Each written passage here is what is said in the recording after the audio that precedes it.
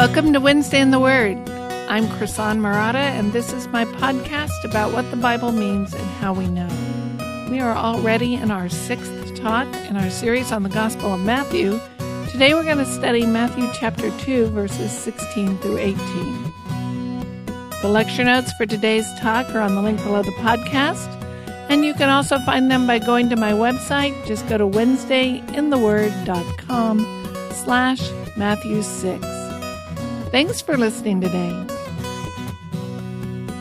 Well, we're still in chapter 2 of the Gospel of Matthew. We're still in the birth narrative. 4 times in this section, Matthew says that an Old Testament passage is fulfilled in some way, and we're trying to figure out exactly what he means by that passage and that fulfillment. As I mentioned before, the debate is long and complicated, and different scholars have different answers to the question of what is Matthew doing here. Each of his quotes contain a different interpretive challenge. We've looked at 2 of them so far, and we're going to look at the third one today. Let's review where we are in the story. Matthew made the point that Jesus is the Christ. He is that one descendant of Abraham and descendant of David who will fulfill the promises that were given to them. In chapters 1 and 2, Matthew is giving us an account of the birth of Jesus and of his early life. God caused Mary, a virgin, to miraculously conceive a son. Then God acted to protect that child by speaking to her fiancé, Joseph.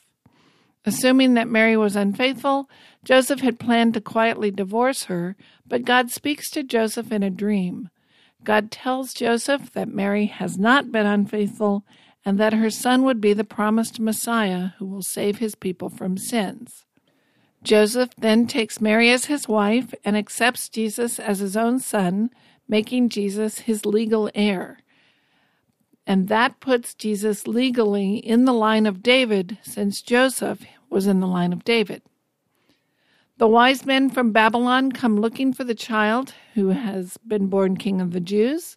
They go to King Herod, who's ruling over Jerusalem and the nation of Israel at this time. Herod asks them to tell him where the child is after they find him, but God warns the Magi in a dream not to return to Herod, so they left via another route. After the wise men leave, God warns Joseph in a dream to flee to Egypt. He leaves immediately, taking Mary and the child, and they go to Egypt and remain there until after Herod's death.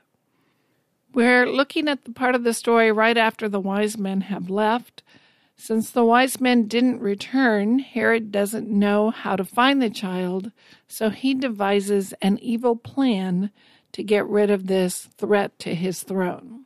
This is Matthew chapter 2, verses 16 through 18. Then Herod, when he saw that he had been tricked by the wise men, became furious, and he sent and killed all the male children in Bethlehem and in all that region who were 2 years old or under, according to the time that he had ascertained from the wise men. Then was fulfilled what was spoken by the prophet Jeremiah. A voice was heard in Ramah, weeping and loud lamentation, Rachel weeping for her children. She refused to be comforted because they are no more. Let me remind you how I'm approaching these fulfillment passages. I'll just review this briefly since I talked about it in the last podcast. First, I trust Matthew. I think Matthew knows what he's doing with the Old Testament, and I think he's doing it well. I don't think he's making a mistake. I don't think he's lying. And I don't think he's using sloppy Bible study skills. Second, the term fulfill has 2 meanings. One is what we commonly expect it to mean, and that's predictive prophecy. The Old Testament predicts an event would happen in the future, and now that event has happened, and we would say it's been fulfilled. And sometimes Matthew does mean fulfilled in this sense. But there's a second meaning that refers more to an analogy or an example and makes a comparison. So in the Old Testament, we find themes and pictures, and then in the New Testament, we find a fuller expression of those themes and pictures. In later redemptive history, that spiritual principle is shown in its fullness, in its completeness.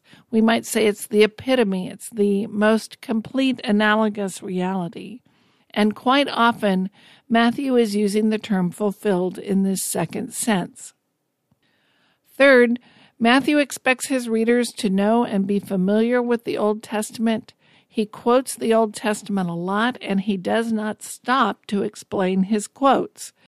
There's always more going on than he explicitly says, and he expects us to know the Old Testament well enough to draw on that history and background and knowledge so that we understand his point.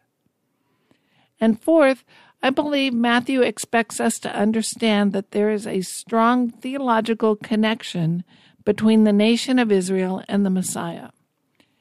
Israel's unique mission and its destiny finds its fulfillment in Jesus.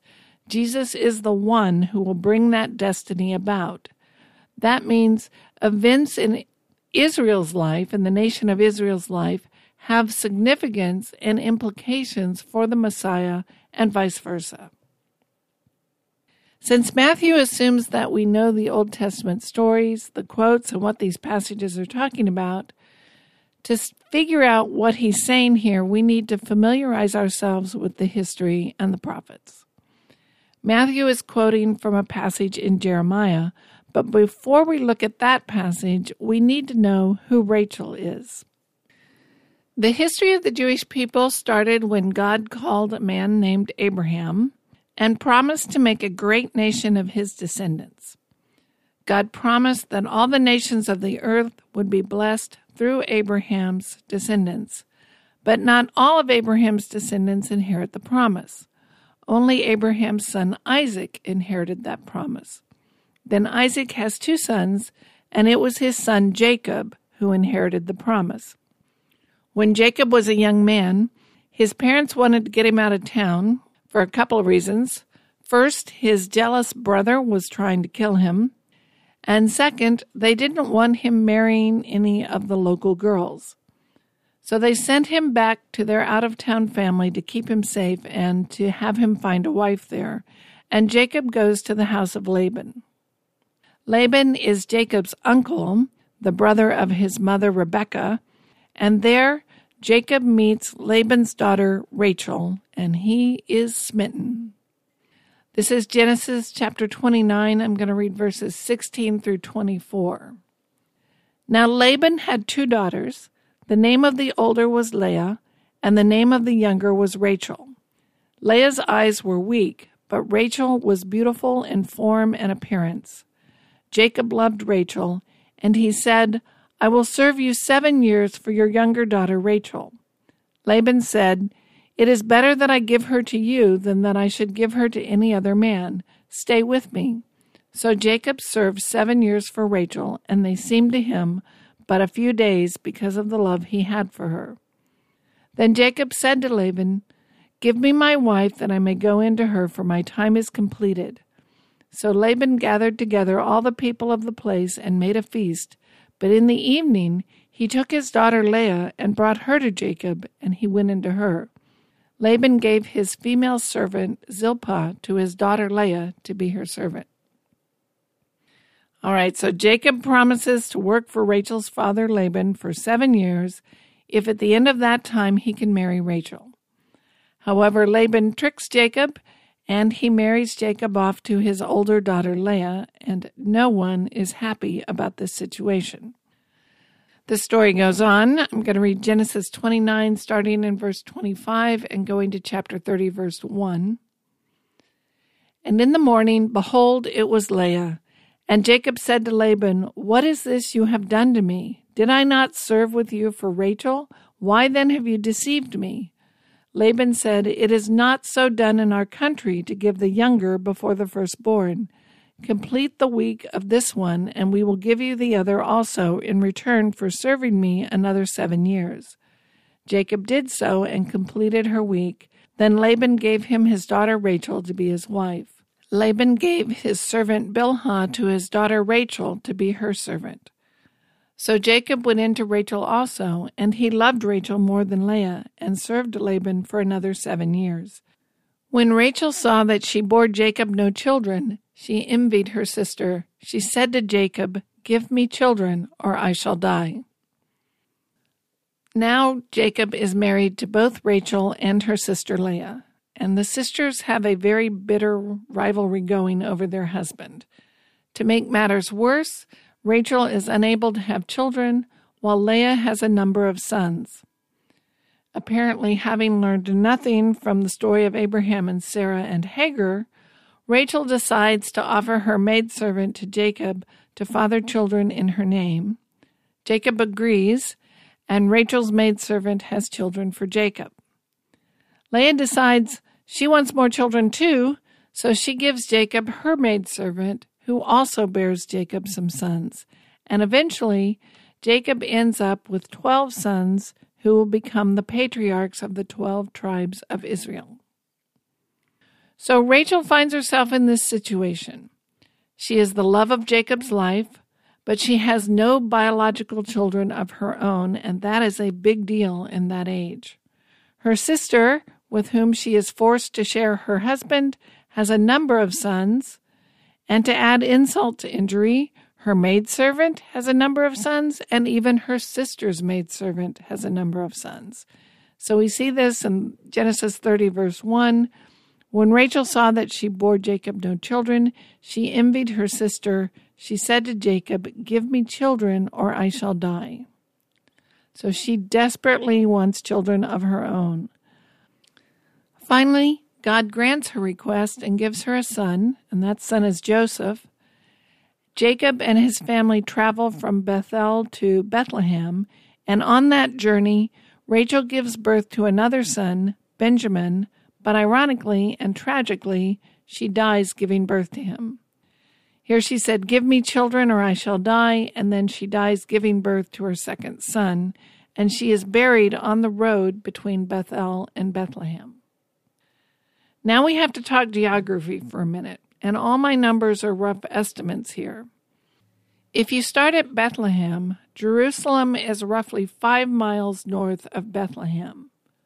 Ramah is roughly 5 more miles north of Jerusalem, and Bethel is roughly 5 miles north of Ramah. If you start at the other end, from Bethel, it's south to Ramah, then south to Jerusalem, and then south to Bethlehem. Today, about 1 mile north of Bethlehem is a site that is known as Rachel's tomb. It's been there a very long time. That may indeed be her burial place. However, scholars debate whether it's actually her tomb. It is somewhere on that journey between Bethel and Bethlehem. It could be closer to Bethlehem. It could be closer to Ramah. And it could be that site that is marked today. So this is the background we need to know to understand what we read in Jeremiah. Rachel was the wife of Jacob. She desperately wanted children. God finally gave her 2 sons, Jacob and Benjamin, and she dies giving birth to Benjamin and is buried between Bethel and Bethlehem, which would put her tomb somewhere near Ramah.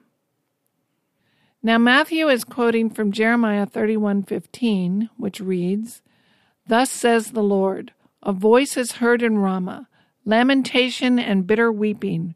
Rachel is weeping for her children. She refuses to be comforted for her children because they are no more." Now we need to know what Jeremiah is talking about. Jeremiah began his ministry around 627 BC as the political world was falling apart as the nation of Assyria started its decline. The Assyrians had conquered the northern kingdom of Israel and taken them into captivity. The southern kingdom of Judah is still standing, but they are a vassal state of Assyria. And these were complicated political times. As the Assyrians start losing power, 2 other major political powers, Egypt and Babylon, strive to take over and occupy the power vacuum that the Assyrians are leaving behind. Eventually, Babylon's going to win that struggle. They're going to come in and level Jerusalem and take those in the southern kingdom into exile. Now, what do we need to know to understand this quote in Jeremiah? First, at the time Jeremiah is writing, Rachel has been dead for a long time. Jacob is speaking metaphorically. It is as if Rachel is weeping. If Rachel knew what was going on now, Rachel would be weeping. Jeremiah is not referring to a literal historical event, either in the past or at the time of his writing. He's speaking metaphorically. This situation he's talking about, if Rachel knew about it, she would be weeping in her tomb.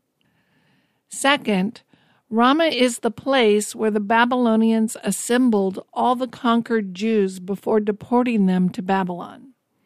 In 586 BC, the Babylonians conquered the southern kingdom. They leveled Jerusalem. They killed lots and lots of people, and they deported lots of others. And they took the captives that they were deporting from Jerusalem to Ramah to get them ready for deportation. Now remember, Ramah is very near the place where Rachel is buried, and it is the staging point for the captives who are about to go off into exile into Babylon. Now, third, remember where we are in biblical history. God promised Abraham that his descendants would bring blessing to all the nations. God promised David that one of his descendants would rule over the nations in peace. God tells David that his descendants will sit on the throne of Israel forever, and through that throne bless the world. And David understands that ultimately his throne will rule over all the earth. God's going to bless the world through the throne of David, and in fact, David, as a descendant of Abraham, is a crucial part of how Abraham's descendants are going to bless the world. David and his sons are one of the means through which God brings about that promised blessing. Now, various of David's descendants did sit on the throne. David was followed by his son Solomon, but after that, things went south pretty quickly. Some of those descendants of David were very bad kings, and most of them did not do a very good job. After the death of Solomon, 2 of his sons got into a civil war for the throne of David, and that splits the kingdom. The northern part becomes known as the nation of Israel, and that splits away and forms a new kingdom with one of David's sons. The 2 southern tribes form a different kingdom around a different son of David on the throne. But the people of both the north and the south were rebellious and disobedient to God, and God judges them for that disobedience. The northern kingdom is conquered by the Assyrians first as part of God's discipline, and then the southern kingdom is about to suffer the same fate at the hands of the Babylonians because they were disobedient as well. And this is what Jeremiah is writing about.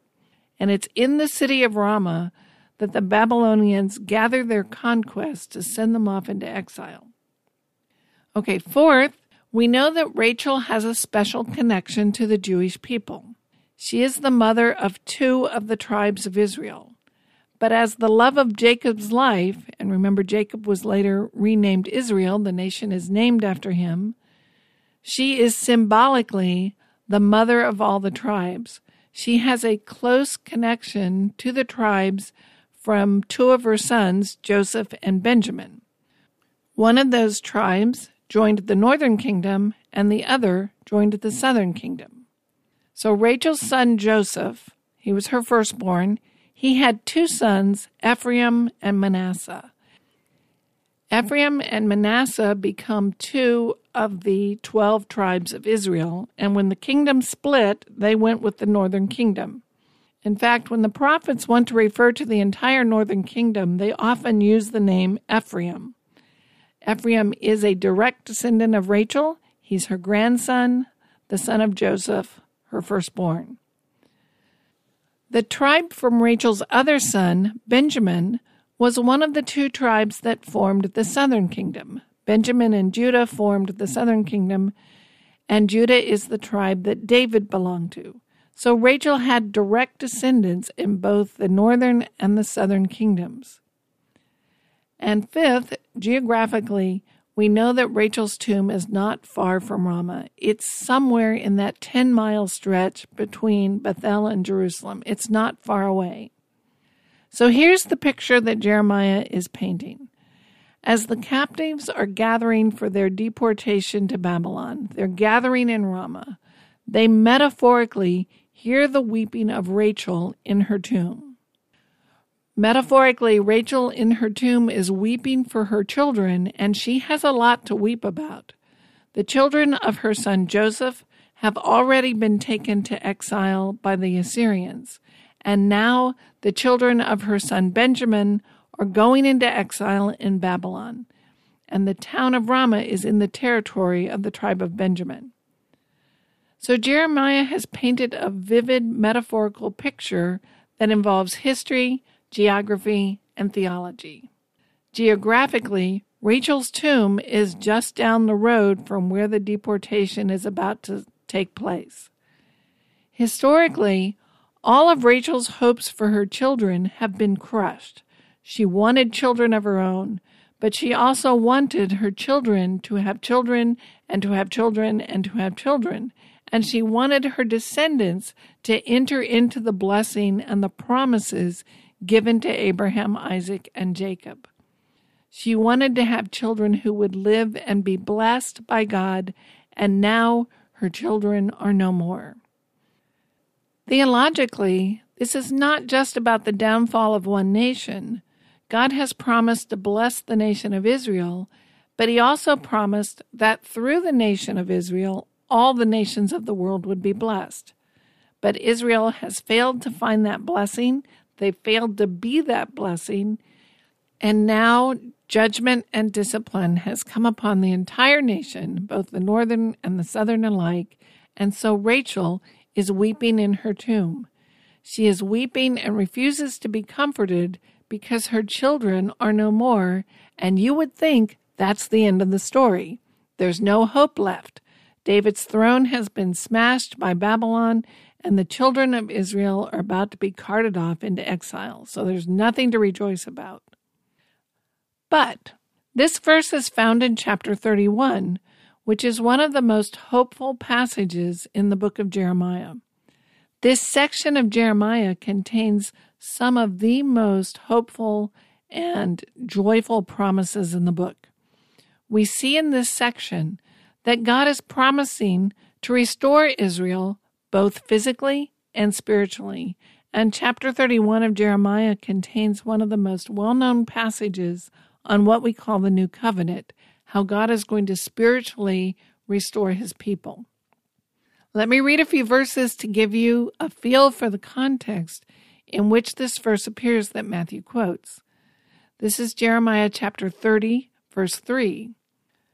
For behold, days are coming, declares the Lord, when I will restore the fortunes of my people, Israel and Judah, says the Lord, and I will bring them back to the land that I gave to their fathers, and they shall take possession of it. And then Jeremiah 30, verses 8 through 10. And it shall come to pass in that day, declares the Lord of hosts, that I will break his yoke from off your neck, and I will burst your bonds, and foreigners shall no more make a servant of him. But they shall serve the Lord their God, and David their king, whom I will raise up for them.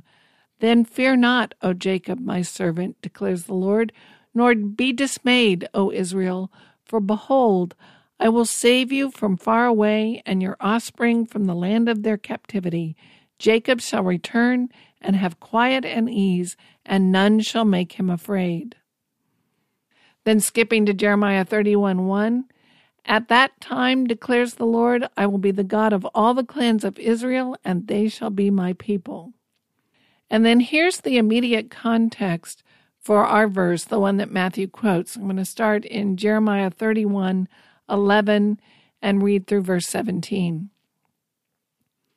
For the Lord has ransomed Jacob and has redeemed him from hands too strong for him. They shall come and sing aloud on the height of Zion, and they shall be radiant over the goodness of the Lord, over the grain, the wine, and the oil, and over the young of the flock and the herd. Their life shall be like a watered garden, and they shall languish no more.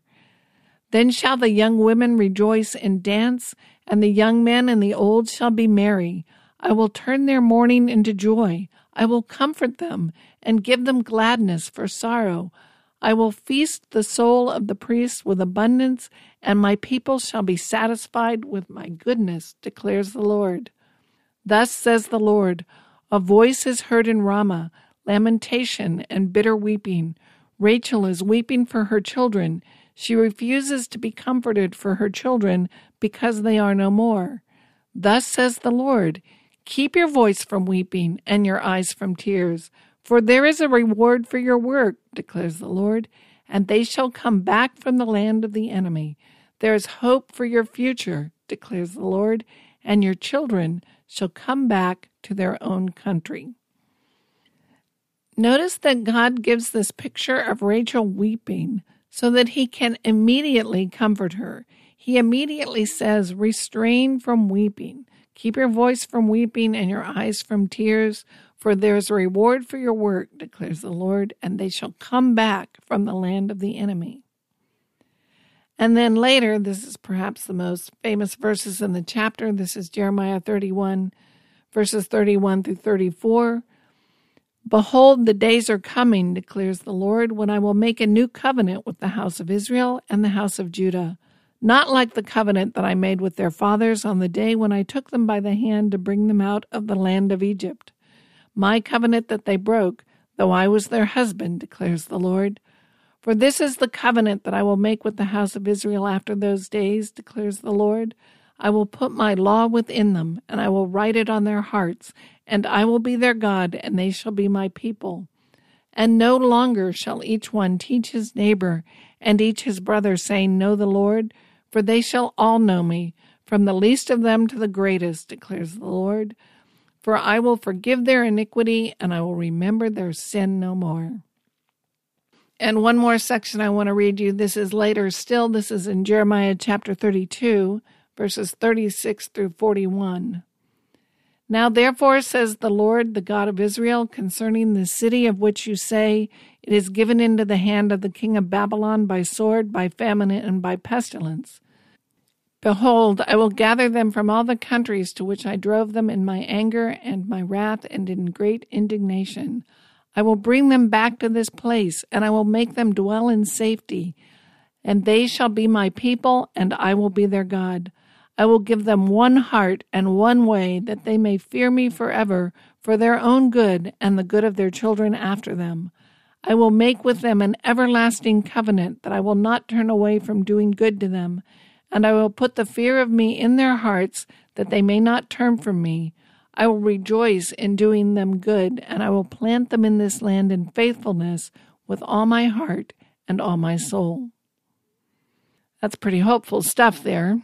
Now remember, Jeremiah lived through these events. He saw the conquest of Jerusalem. He himself was taken to Ramah, but he was not deported. He lived through all the tragedy and the grief he predicted. And yes, he's saying here, Rachel is weeping over the exile, but there is comfort. Rachel's work in bringing forth children will ultimately be rewarded. There is hope, and there is a future for the children of Israel. And what is the nature of that hope? Well, Jeremiah tells us three things. Both the northern and the southern kingdom will be regathered in the land. They will undergo a spiritual restoration, and the throne of David will be established once again. But this time, God is going to change the hearts of his people such that they will not turn away from him. He's going to change them from the inside out so that they will not break the covenant. And this time, it's going to work. He's going to write the law in their hearts. He's going to give them one heart so that they will fear him always. They need to stay faithful. They need to fear the Lord. And God is going to give them the hearts to be able to do just that. Never again will they suffer this kind of judgment and exile. The restoration of the throne of David is also important because God has promised to bless the world through the throne of David.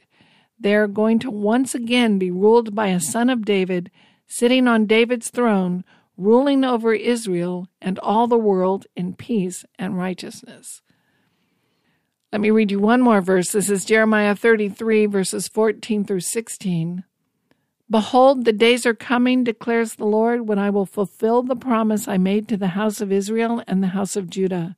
In those days and at that time, I will cause a righteous branch to spring up for David, and he shall execute justice and righteousness in the land.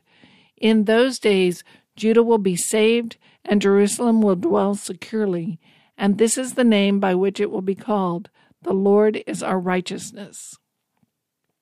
That righteous king in the line of David, that branch that is going to spring up, is the Messiah. And Matthew has gone to great lengths to point out to us that Jesus is that Messiah. Okay, let's put all these pieces together and go back to Matthew.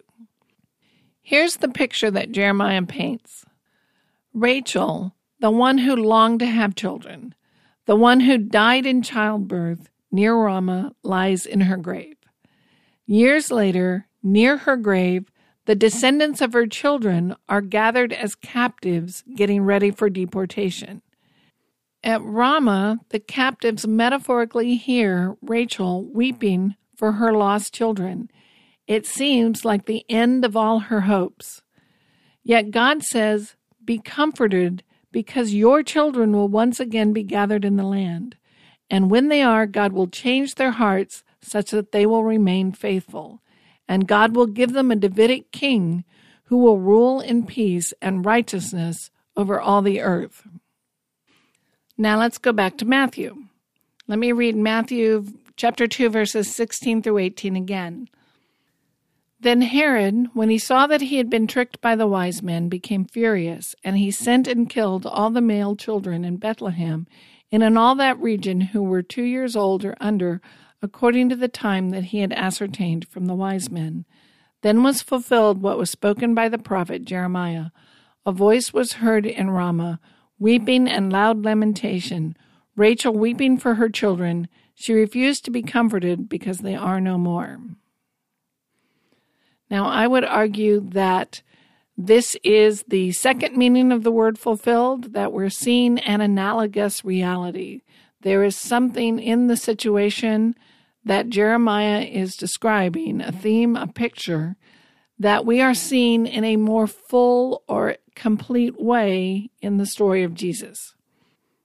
I think from the history and the context, we can rule out that first meaning of fulfill. We can conclude that Jeremiah did not mean to predict that children would be killed in Bethlehem at the time of the Messiah. That's not what Rachel is weeping over in Jeremiah. She is weeping because the Babylonians have devastated the hopes and the future of her children by conquering Jerusalem. So what's the analogous reality? What's the connection? Now remember, I take Matthew seriously. I trust him. I trust his exegetical skills. I trust his spiritual understanding. I think he has a point to make, and he expects us to get it because we know the Old Testament, we know the history, we know who Rachel is, we know what happened at Ramah, and we know the significance of all those events. And we also know that the term fulfilled does not necessarily have to mean predictive prophecy, and I think clearly he's not using it this way here. Now again, I'm going to give you my best understanding. Scholars debate this verse as with the other fulfillment passages. There are many good possible interpretations, and I read a couple of really good ways of solving this puzzle. I do not claim to have the market cornered on understanding. This is the option that persuades me. So first, notice the geography. The passage in Jeremiah depends on the fact that Rachel's tomb is just down the road from Ramah. In Jeremiah's time, Ramah was the place where the hopes and the future of the nation of Israel were visibly lost as the exiles gathered for their deportation. And metaphorically, Rachel is weeping for the loss of all her hopes for all her children. But Rachel's tomb is also just down the road from Bethlehem, where Herod massacred the Jewish children. We could imagine that Rachel would weep again for the loss of her children. Rachel's tomb is geographically close to both places where these tragic events occurred in the history of God's people. In Jeremiah's time, it looks like all hope is lost because the nation is going into exile. In Matthew's time, it looks like all hope is lost because all the children who could have been the Messiah have been killed. I think Matthew is saying there is a significance in the Jeremiah passage that is deepened and brought to fullness by the events in Bethlehem. There is a filling out of the significance, a fuller picture of the theme. Now, what is that? That, of course, is the hardest question. I don't think we can say that the massacre of these children is a bigger tragedy than the exile. Bethlehem is a small town, and the number of children who died was way less than the number who died during the conquest and the exile. Now, of course, every death is tragic, but on the scale of things, the exile was a bigger event. But in Bethlehem, the Messiah is involved. Why did these children die? They died because Herod wanted to kill the Messiah. Each one of these innocent children died because he might have been the Messiah, and Herod did not know for certain who it was. In a spiritual sense, though the Jews in Matthew's time are back in the land, there's a sense in which they are still in exile. They are still waiting for the promises of the new covenant. They are still waiting for the coming Messiah and the blessings he's going to bring. They've been conquered by Rome, who's just the new Babylon, and their king is not the righteous king from the line of David. It's King Herod, who is just a puppet of Rome. He's a pretender and not even a Jew. He's not of the line of David. In Jeremiah, Rachel is weeping because her hopes for her children seem to have ended. A foreign nation has conquered them and toppled the throne of David. In Matthew's time, the ultimate hope of the nation is again being threatened. Israel's ultimate hope lies in the Messiah. Without the Messiah, none of the promises can come about, and they have no hope. The Messiah was the one Israelite in whom all the hopes of the world are focused. Now the Messiah has been born, and what's happened? The evil King Herod killed all the potential candidates. He has seemingly devastated their hope. Each of those children died because the king placed on the throne by foreign conquerors wanted the Messiah dead. If the Babylonian exile seemed like the end of all Israel's hopes, then the potential death of the Messiah would truly be the end of all Israel's hopes. And yet, just as in Jeremiah, God's promises still stand. Remember, Jeremiah describes Rachel weeping and then immediately in the next verse explains that God will comfort her and how God is going to comfort her. Her children will return. Her children will be redeemed spiritually. They will live under the righteous rule of a king descended from David. And now that king has come. The Messiah has been born, and Rachel's hope will be fulfilled in the ultimate and final and true sense through the Messiah. Like in Jeremiah's time with the lost children of Bethlehem, all hope seems again to be lost, but it is not lost. God has acted to protect the young Messiah, and he will keep his promises to Israel. The hope of Rachel's children will be fulfilled through the Messiah. So Matthew is drawing an analogy between these 2 points in the history of Israel when all hope seemed lost. In Jeremiah, Rachel is weeping because her hopes for her children seem to have ended. A foreign nation has conquered them and toppled the throne of David, seemingly ending the promises of God. But God immediately assures her his promises will stand and he will gather his people again. In Matthew's time, we're now talking about the ultimate hope of the nation, because the ultimate hope of the nation rests on the Messiah, and it is again being threatened. All the children who could have been the Messiah have been tragically killed, or so it seems. So how can the promises of God come about now?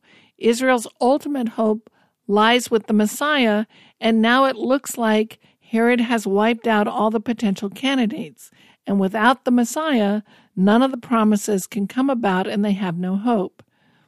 Yet, God's promises will stand. Let me read the verse from Jeremiah one more time. This is Jeremiah 31, 15 through 17. So 15 is the verse that Matthew quotes, and then notice 16 and 17. Thus says the Lord, a voice is heard in Ramah, lamentation and bitter weeping.